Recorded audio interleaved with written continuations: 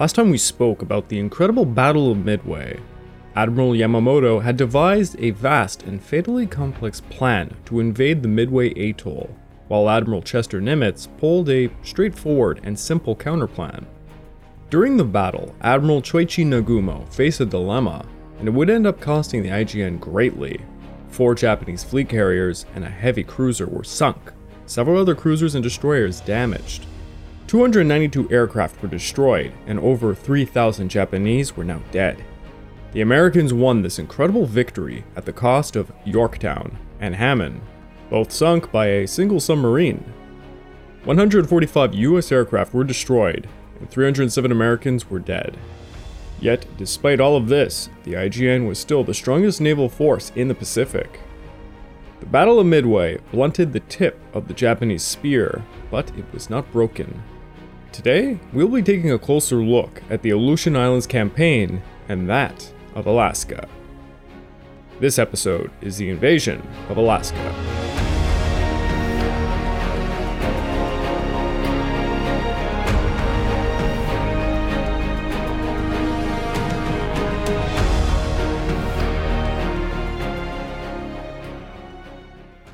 Welcome back to the Pacific War Podcast week by week, and I'm your dutiful host, Craig Watson.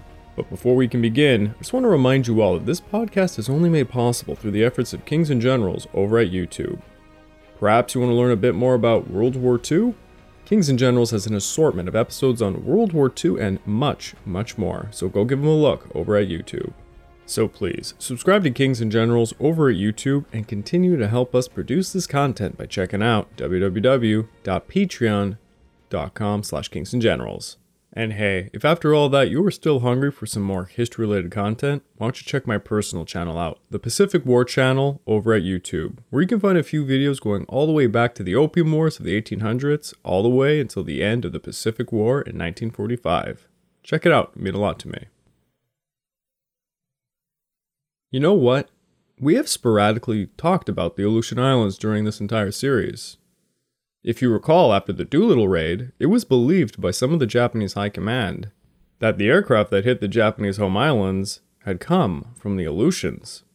Hell, many of the captured American pilots parroted this idea as a false story to hide the fact that the USS Hornet had been the origin of their launches. Then Admiral Yamamoto's Operation MI, the operation against the Midway Atoll, was contaminated by the Aleutian Islands. All the way back on April the 5th, the Naval General Staff gave tentative approval of Admiral Yamamoto's Midway offensive, but critical details remained unresolved, including the most important one, the date of the operation. Opponents to the plan still held hope of killing it through a shrewd use of delaying tactics. What typically ends up happening during such matters were sketchy compromises being made. Rather than simply choosing one course of action and ruling decisively against another, the regime gave all parties, such as the Navy and the Army, part of what they wanted. At the insistence of the Naval General Staff, a second operation in the Aleutians was tacked onto the Midway plan, involving the capture of 2 islands and a raid against Dutch harbor of Unalaska Island. On April 16th of 1942, the General Headquarters issued Directive No. 86, which laid out a sequence of objectives for the next 3 months of the war. In May, they would seize Port Moresby. In June, they would capture Midway and the Aleutians. Then in July, it was to be New Caledonia and Fiji. On May 5th, just 2 days before the Battle of Coral Sea, orders for the Midway and Aleutian operations had been disseminated throughout the IJN. Naval Order No. 18, under the signature of Admiral Osami Nagano, instructed Admiral Yamamoto to carry out the occupation of Midway Island and key points in the Western Aleutians in cooperation with the Army. It was to be the largest naval amphibious operation ever attempted in the history of naval warfare. It also split the IJN forces into 5 largely independent tactical groups operating throughout the vast North Pacific battle zone, from the icy outer islands of the Aleutian archipelago to the Midway Atoll over 2,000 miles south. The Aleutians campaign, quite frankly, fucked up the Midway operation. By the 2nd of April of 1942, Captain Komieto Kuroshima had transformed Admiral Yamamoto's basic idea into an intricate war plan that involved almost 200 ships maneuvering in close cooperation over a battlefield stretching 2,000 miles. On the face of it, the objective was to capture Midway and the Western Aleutians. These islands would become key points in a new outer perimeter stretching from Kiska in the north through Midway and Wake all the way down to Port Moresby. Patrol planes based on all three of these islands could detect any enemy task force attempting to pierce the Empire's enormous defensive perimeter. But the seizure of the Midway Atoll was always a secondary importance to Admiral Yamamoto. The entire point of the entire dam operation from the get-go was actually to force a decisive naval battle and wipe out the US Pacific Fleet. Now going way far back to the Washington Naval Treaty of 1922, this banned military bases and fortifications from being built across the Pacific, and this included the Kuril Islands and the Western Aleutians. This meant that the American northern flank was extremely vulnerable, with such people as Anthony Dimond stating, "Alaska could be taken almost overnight by a hostile force." By 1940, with the threat of war with Japan looming on the horizon, the American government began efforts to fortify and reinforce Alaska with the allocation of $350 million, the 4th Regiment, and the construction of military bases across the territory. Under the leadership of Lieutenant General John Dewitt, the Western Defense Command would be established to protect the Pacific coast, nominating the unorthodox Colonel Simon Buckner Jr. to command the defense of Alaska.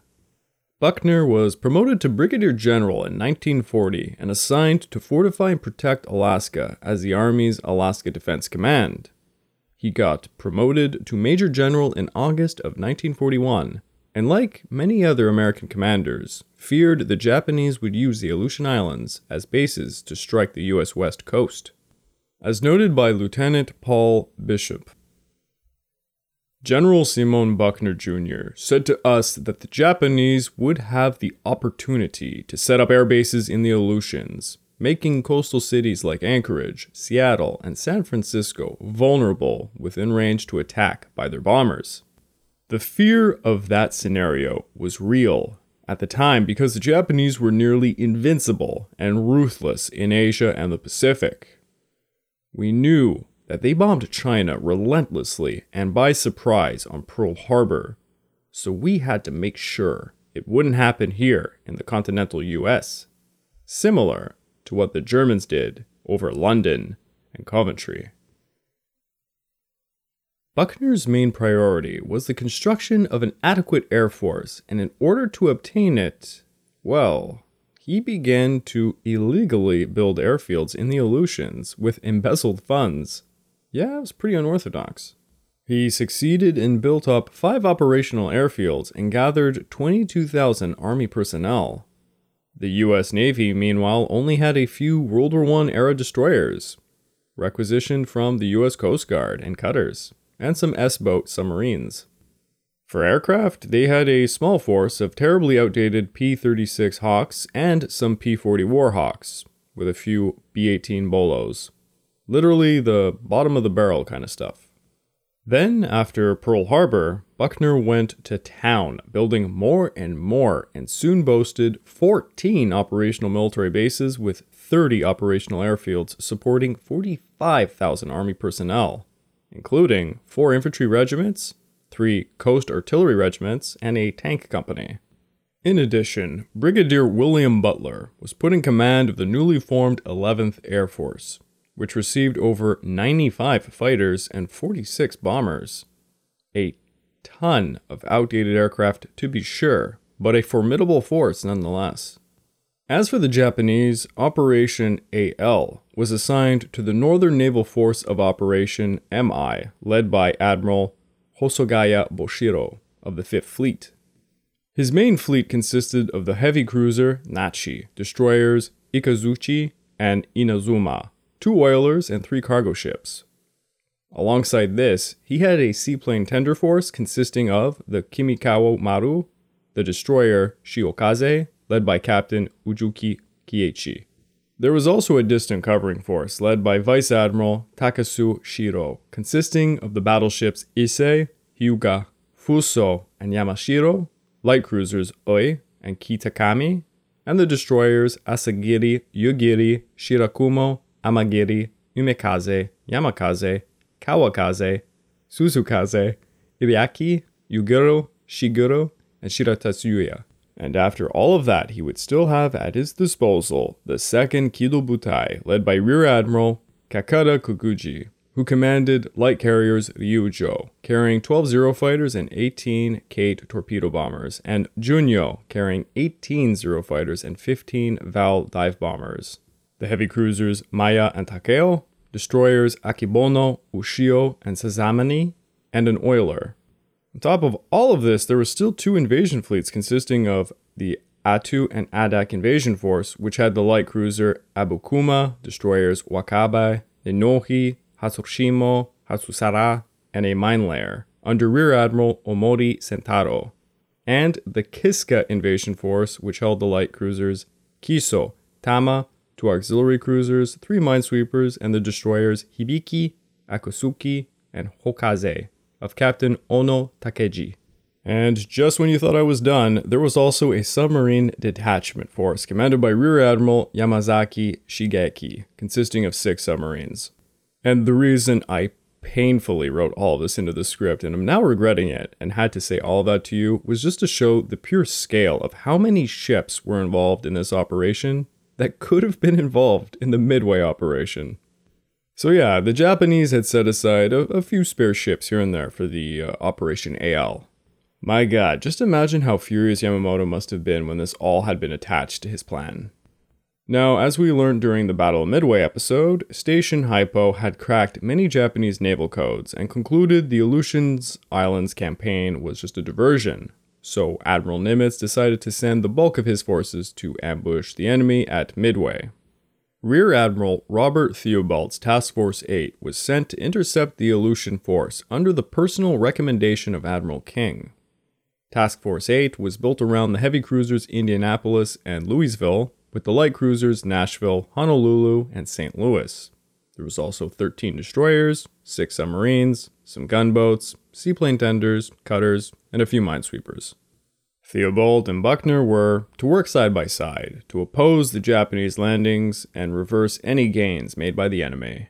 On May the 25th, Admiral Hosogawa's northern force departed Ominato Naval Base, with 3 transports leaving Paramushiro, carrying 1,260 Japanese Marines under the command of Commander Mukai Nifumi, and another 1,200 IGA of the 201st Independent Battalion charged with the occupation of Atu and Adak Islands. U.S. intelligence successfully predicted Kiska and Atu were to be the first targets of Operation AL, but Admiral Theobald disregarded the intelligence, believing instead the islands were simply too worthless to warrant an invasion, and instead chose to defend Dutch Harbor. Around 5,000 soldiers, airmen, and support staff would be at Dutch Harbor acting as a garrison. By the night of June the 2nd, Kakuda's carriers got to their launch point, 165 miles due south of Dutch Harbor. At 2 a.m. on June the 3rd, as Admiral Yamamoto was poised for a very bitter defeat at Midway, further south, Kakuta launched 46 aircraft, 15 torpedo bombers and 3 Zeros from Ryujo, and 15 dive bombers and 13 Zeros from Junyo, although 1 torpedo bomber crashed on takeoff. They were commanded by Lieutenant Abe Zenji. Lieutenant Abe Zenji worried his pilots would be unable to return to the carriers due to the extreme weather. There was, after all, a very thick fog, and the cold was intense. This type of weather is known as Williwa, a powerful Aleutian gale wind. The weather scrambled their flying formation, leaving planes to have to make their own trek in their own individual ways. This led their flight to suddenly be stopped when the experienced Abe, who had flown missions against Pearl Harbor and during the Indian Ocean raid, detected that the overcast was far too low to allow for dive bombing. Thus, 15 VALs and 11 Zeros had to abort the strike, leaving only 19 aircraft under the command of Lieutenant Samajima Hideyoshi to execute the first hit on Dutch Harbor. The Japanese expected to catch the Americans completely by surprise, but as we all know, Station Hypo had already provided the US defenders with the intelligence they needed, and Catalina PBYs were spotting the Japanese fleet as it approached the Aleutians. On top of all of this, USS Harris, a seaplane tender, spotted the incoming Japanese aircraft on its radar and alerted Dutch Harbor on Unalaska Island. Dutch Harbor's anti-aircraft crews quickly prepared while communication personnel sent an alert to the other two US bases in the Aleutians, that being Cold Bay and Umnak. Unfortunately, Umnak would never receive this signal because of a jerry-rigged communication system. Cold Bay, however, would dispatch P-40 Warhawks within 4 minutes of the call. As the gale storm abated briefly, the Japanese Zero fighters found themselves met by P-40 Warhawks, anti-aircraft guns, coastal batteries, and much more. They swooped in first, strafing a PBY trying to take off as a second PBY managed to shoot down a Zero from below as it was swooping down upon it. Anti-aircraft guns from the vessels within the harbor were frantically firing, but this did little to dissuade the bombers who dropped their loads over the Fort Myers installations. 16 bombs smashed 3 warehouses, 2 barracks, 3 Quonset huts, killed 25 Americans and wounded another 25. A single 1,000-pound bomb hit the historic Russian Orthodox Church there, completely demolishing it. The next 6 bombs were dropped over Mount Ballyhoe, not achieving too much damage other than 1 Army casualty. And the last 6 bombs knocked out a radio transmitter, destroyed another Quonset hut, and killed another civilian. The final 6 hit a fire watcher's bunker, an army truck, and some naval facilities at Powerhouse Hill. The Japanese thought they had flattened the base, but the hit on the barracks represented their sole military triumph, as most of the damage achieved was superficial, and the vessels within the harbor remained untouched. The Zeros departed just as the P-40 Warhawks from Cold Bay arrived to the scene. It turned out the storm had greatly hindered the American pilots. The Japanese pilots feared they would all crash right into the icy rampant ocean, but only 1 Zero would be shot down by anti-aircraft gun fire. The rest returned safely to the Rijo. With the first strike concluded, Lieutenant Hiroshi led his torpedo bombers northwards, barely missing the incoming P-40 Warhawks from Cold Bay by just 10 minutes. Upon receiving reports there were American destroyers at Dutch Harbor, Admiral Kukata decided to launch a second wave of 15 VALs and 6 Zeros from Junyo, and 6 Kates and 6 Zeros from Ryujo. Unfortunately, the intense cold and crazy gale weather iced up the plane's carburetors, forcing them all to return back to their respective carriers. In addition, 4 float planes had been launched from Maya and Takeo, and they were discovered by Umnak's Warhawk force, led interestingly by Major Jack Chenault, the son of the Flying Tigers leader. 2 of the float planes would be lost in the struggle. Now, during the course of this entire mess, the American and Japanese pilots were searching for another through howling storms, and occasionally shooting another down. Eventually, Kukata's carriers were spotted by 2 PBYs, but their radio transmissions never reached Dutch Harbor as they were shot down too quickly. By this point, Admiral Kukata had to turn southeast to support the invasion of Adak, and he was quite disappointed by the Dutch Harbor strike, so he decided he would launch a second attack instead. On the morning of June the 4th, the Americans were hunting the Japanese carriers for hours, but could only establish contact for around a few minutes at a time of day filled by howling willowaws, powerful squalls, and very dense fog. Eventually, 2 PBYs spotted Kukata's location again, but this time they managed to get a report out before being shot down. Boy oh boy, those poor PBY pilots. This led 6 B-26 Marauders to take off from Umnak, with another 6 from Cold Bay, with the objective to strike the Japanese carriers. Yet, as you might have already guessed, nearly all of them were unable to fight the heavy weather and had to abort their mission. All of them, except for Captain George Thornborough, who fought the stormy weather and found the Rijo. He dropped one of his torpedoes, but it smashed into a huge wave trout, which messed up the pathing alignment, missing Ryujo. Thornborough then wheeled around, returning to Cold Bay, rearming with 500-pound bombs, and flew into the furious darkness of midnight to hunt for the carriers again. The Americans would later find his wrecked plane on Rocky Shore 40 miles away several months later. Now, if that ain't proof of dedication to one's service, I mean, my God, with the weather conditions, which I can only imagine. I'm from Quebec, Canada, and it gets really bad here when it comes to snow conditions. But to do what he was doing at midnight? Woof. During the afternoon of June the 4th, two B-17s alongside Captain Robert Meal's B-26s from Umnak found Kakuta's carriers, but failed to make any hits. At 4 p.m., all preparations were finally ready, and Kakuta launched a second wave against Dutch Harbor, using 9 Kates, 6 Zeros from Ryujo, led by Lieutenant Yamagami, and 10 Vals and 5 Zeros from Junyo, led by Lieutenant Abe. As the second wave was appearing over the horizon, they found a very unfortunate PBY flying patrol, which was quickly shot down. Man, I can't express enough. These poor PBY pilots. They then proceeded to attack Dutch Harbor's facilities.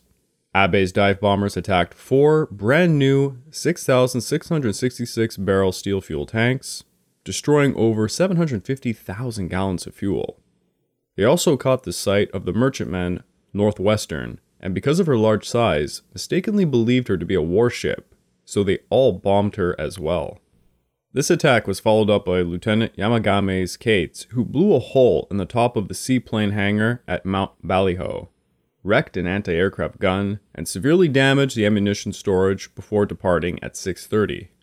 All of the fuel explosions were heard at Umnak, over 40 miles away, and the alarm sounded a swarm of their P-40 Warhawks that attacked the invaders, shooting down a Val, but losing 2 P-40s. Now, while all of this is going on, do not forget the Battle of Midway is literally beginning to turn into a shit show for the Japanese. The first Kido Butai is being obliterated, and alarmed by the enormous failure, Admiral Yamamoto orders the second Kido Butai to come rushing down southwards to link up with the last surviving carrier, Hiryu, in a last-ditch effort to destroy the US forces. Unfortunately, Kakuta was already committed to his strike on Dutch Harbor, and he knew that his carriers had to refuel and that they could not hope to reach the Midway Atoll in time for battle. Regardless, Kakuta had the second Kido Butai refuel during the night, and by the morning of June the 5th, they were steaming south. But while en route, Admiral Yamamoto, who at this point was, just beginning to realize the hopelessness of the situation, he finally gave the retreat orders, and this meant that Kakuta was to rendezvous with the Hosogawa fleet. Theobald and Butler believed an invasion of Dutch Harbor was imminent, and sent out tons of scouting operations into the Bering Sea looking for troop ships. Now, all of this mess and movements had dismayed the IJN from invading Adak Island, but Admiral Yamamoto gave the green light to proceed with the invasions of Kiska and Attu. On the night of June the 6th, the 1,260 Japanese Marines, led by Commander Mukei Nifumi, landed on Kiska's Reynard Cove and began a rapid advance south towards its harbor. Initially, there was only an American military presence on Kiska of 12 men, who were stationed at the U.S. Navy Weather Station, 2 of whom were not present during the invasion. There was also a dog named Explosion. A weird name for a dog. By 2:15 a.m. on June the 7th, the Japanese stormed the station, killing 2 Americans and capturing 7 others. They then realized one chief petty officer named William House had escaped, and the Japanese sent out search parties, but they would fail to find him. House would spend 50 days surviving out in the cold on Kiska before succumbing to starvation and, the freezing cold, whereupon he surrendered to the Japanese. After 50 days of eating plants and worms, he had lost over 80 pounds. It's a pretty incredible story. 8 of the American prisoners would also manage to escape at one point, fleeing into the mountainside. But they also could only survive a few days, as there was really rough weather conditions at the time, so in the end, they had to come back and surrender. Over in Attu, the other force of 1,140 infantry, led by Major Matsutoshi Hozumi, landed at Holt's Bay, where they faced zero resistance. They did, however, have a hell of a time climbing the snow-covered Holt's Bay Chichago Harbor Pass. And once they got past that, they found 45 Aleuts and 2 Americans. Charles Foster Jones, an amateur radio operator and weather reporter, and his wife Etta, a teacher and a nurse. The Japanese had stormed the Chichago village and they took prisoner 42 Aleuts, who would be later sent to Otaru, Hokkaido prison camps, where 16 of them would unfortunately die. I will get back to the horrible story of the Aleuts a bit later. Charles Jones was killed by the Japanese forces immediately because he refused to fix the radio he had destroyed to prevent the occupying troops from using it. His poor wife Etta was taken to the Bund Hotel in Yokohama, which also happened to be housing some captured Australian Rabaul nurses. They were captured during the invasion of Rabaul in 1942. Admiral Yamamoto then dispatched a fleet to try and help Kokada, consisting of the light carrier Zoiho, battleships Kongo and Hei, and the heavy cruisers Miyoko and Haguro. The carrier Zukaku was also to be sent shortly afterwards to reinforce the second Kido Butai. With the Battle of Midway now done, Admiral Nimitz decided to send the recently repaired carrier Saratoga to rendezvous with Spruance's carriers some 200 miles north of Niha, to transfer them some 19 Dauntlesses, 15 Avengers, and Devastators to replenish Task Force 16's aircraft losses from the Battle of Midway. Spruance was then ordered to take Task Force 16 northwards to hunt down the second Kido Butai. But as he was just halfway there, American reconnaissance discovered the Japanese invasions of Kiska and Attu, and feared an incoming attack from land-based Japanese aircraft. So he recalled Spruance's task force. For the next few months, the Japanese reinforced Attu and Kiska with thousands of additional soldiers and brought in materials for building military installations. They would bring a wide array of aircraft, midget submarines, anti-aircraft guns, and other coastal defensive works. In response to the Japanese invasion, the Americans sent the seaplane tender Casco to Atka at June the 10th to serve as PBYs, hoping to use them to strafe and bomb the Japanese positions. When the Japanese found the source of their torment, they would send aircraft to strafe and bomb the hastily evacuated Atlut village at Atka. Now, the US military knew dislodging the Japanese from the Aleutian Islands was going to risk civilian deaths, and they chose to relocate the Aleut peoples. The Aleuts, also known as the Unangas, are the Aboriginal peoples who inhabit the Aleutian Islands and parts of Alaska. But the evacuation was done in terribly chaotic conditions. By June the 12th, the Japanese had attacked Dutch Harbor twice by air, and were building installations on Kiska and Attu. They had detained Aleuts on Attu and were harassing other Aleut villages on Atka. Here is a testimony of Charles Mobley at Atka. I was born on Agatu Island on December the 19th of 1935. When Japanese came to Attu, we went to the church in the morning, and after that was a nice calm day. No wind. We can hear all kinds of noise in the next bay. Engines. And then maybe 3-4 young teenagers went up the hill to take a look and see what was going on. We were waiting for them to come back down, and then a plane flew over real low. It was a Japanese plane. Me? I didn't know it was Japanese or not, but it was very low. I could see his face when he went by. I was on my way down to the beach because I like the ocean water all of the time. On the way down, this one person, Alec Prosov, I followed him down to the beach, and he walked the beach towards the church, and by this time, we got closer to the church. We hear some noises, different language spoken. We got by the church, and we heard some shooting, and we started running. Alec was running, so I thought he was trying to get away from me. So I ran after him. He was running to the house, and while we're running, I could see mud flying in front of me. They were shooting at Alec, but the bullets needed only 1 more feet to reach Alec, but they didn't. I could see mud popping in front of me. I stop and I look, and then when Alec stopped, he looked right where bullets were coming from, and he started running again. So I kept running after him until he got to house and went under the house. Early in the morning, an American plane goes by. Early in the morning. And then I hear a lot of shooting. It happened a couple times. He comes in on the water and comes up and go over. I think he was taking pictures. And then I can hear a lot of shooting and Japanese running all over the place. When I took out my window one morning, a Japanese, I don't know where he was sleeping, but he didn't have no pants on. He was running for his foxhole. I remember he had a hole back of my house there. I saw him jump in there. And then the Japanese left Attu, and they took us with them in the cargo hold.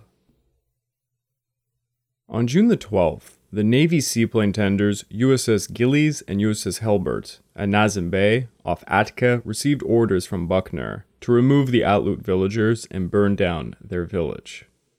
The US military viewed the buildings as potential assets to the Japanese, and the orders were carried out immediately, while most of the villagers were fishing at a safe distance because of the Japanese attacks.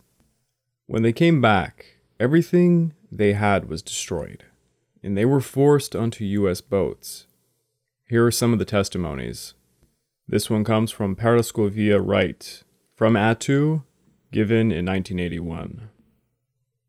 In 1942, I was of the age of 17 years old. After the church, I went out to visit. One gunshot was shot. I took my baby and I went out. The one shot started and then all of the shooting. It surrounded the village. One girl, a lady, sat beside me and I was holding my child. The lady's leg was shot. The bullet did not touch me. It just tore my clothes. And they, the Japanese military, took all of the people to the school ground and took the American flag down and burned it up. And they put the other flag up. This testimony comes from George Curden of Atka, given in 1981. Atka was bombed. There are bomb holes still there existing there from the war. There is one right behind my house. 5 places were bombed at Atka. This one comes from Vera Signerov of Atka, also given in 1981. I was only 8 years old when they bombed Atka. We were in camp. When everybody left, we did not know about 5 or 6 families were left behind. After 2 or 3 days, we seen 5 Japanese planes bomb Atka. After 2 days, I think 2 American planes came to get us. We were the first ones to get to Dutch Harbor.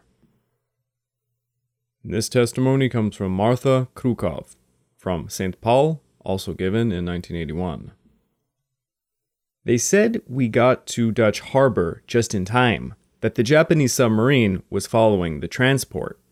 We got there just in time and closed the anti-submarine gates. On June the 14th, St. Paul was visited by the U.S. Coast Guard cutter Onondaga with orders to evacuate the entire population of the island. By June the 16th, the communities of St. Paul were evacuated, and as was St. George, with 1 suitcase per person, and no one was told where they were being sent. This apparently was because the captains feared the Japanese might find out, so they kept their locations a secret.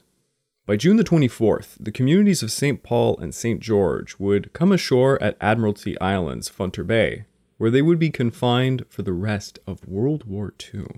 The rest of the Aleut villages of Nikolski, Atkutan, Ashega, Beroka, and Makushin were evacuated, totaling 160 Aleuts.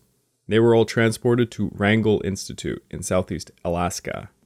The Aleut resident at Unalaska took the Alaska steamship SS Alaska to Burnett Inlet Cannery, southwest of Wrangell by July the 26th, and in late August, a smaller village community were sent to Ward Lake, known as CCC, Civilian Conservation Corps Camp, north of Ketchikan. The Alaskan press, known as Junya, reported this on June 26 of 1942. Title: Indians have been evacuated from far north. 535 Aleut Indians have arrived safely in southeast Alaska from the Pribilov Islands and Atka. It has been learned in Juneau From reliable sources, they were transported in 8 days' time from the western war area of the territory and arrived in the Chatham Straits district without possessions excepting the clothing that they wore. The 450 natives evacuated from the Prisbalovs are to be quartered at an unused cannery building at Funter Bay. There are empty houses and a dormitory for men at this locality. 85 Atka people have taken living quarters at an abandoned saltery at Killisino. All in all, 881 Aleuts were forcibly relocated and interned in unsanitary camps in Southeast Alaska throughout World War II. They were forced to live in abandoned canneries, a herring saltery, an old gold mine facility that had no plumbing, electricity, or toilets. They had little potable water, no warm clothing, and subpar food. Nearly 10% of the Aleuts would die in these camps. Many of the Aleuts struggled with unfamiliar landscapes. The Aleutians are barren, treeless islands, and the large trees in Alaska represented a strangeness and terror for the Aleuts. Many Aleuts felt claustrophobic and depressed by the new environment. U.S. officials threatened male Aleuts if they did not volunteer to harvest fur seals for the war effort, they would never be allowed to go home again. You see, in a place like the Pribilof Islands, by international treaty, only native Pribilovians could harvest fur seals. The Aleuts were told the furs would be made into liners for aviation jackets and helmets for American pilots and bomber crews, which was a lie. The men spent the summer sealing season on the tiny Pribilof Islands, clubbing over 125,000 seals. The government sold the furs to the Folk Fur Company of St. Louis for a whopping $1.5 million in profit, all of which went straight into the government's coffers. This was government-run extortion of a native population. It was a sad and very little talked about affair. Both the Japanese and the Americans interned the Aleut people. Now, after the Midway operation was over, the Japanese tried their best to conceal the loss from their public. In fact, a lot of the Japanese propaganda tried to spin it all as a victory, displaying the attack on Dutch Harbor as a great triumph.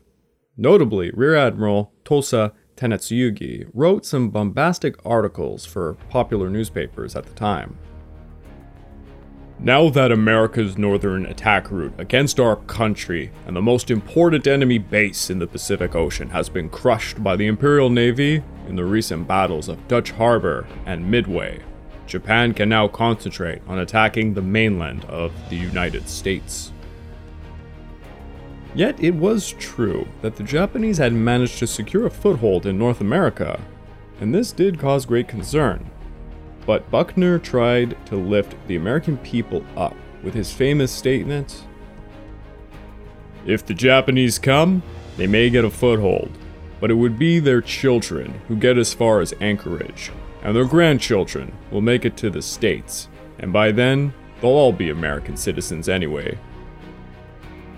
With the Japanese building up in Attu and Kiska, it was now up to Buckner, Theobald, and Butler to plan the reconquest of the Aleutians. What would occur was dubbed the 1,000-Mile War, quite a fitting title. It would last over 11 months, a grim, long-range air and sea war of attrition.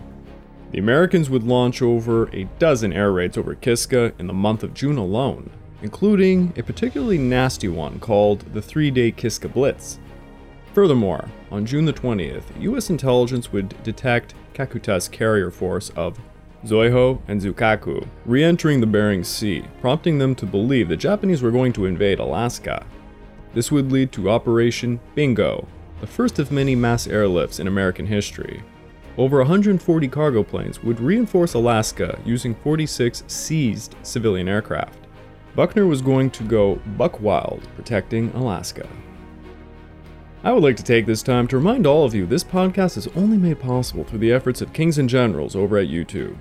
Please, go subscribe to Kings and Generals over at YouTube and continue to help us produce this content by checking out www.patreon.com/kingsandgenerals.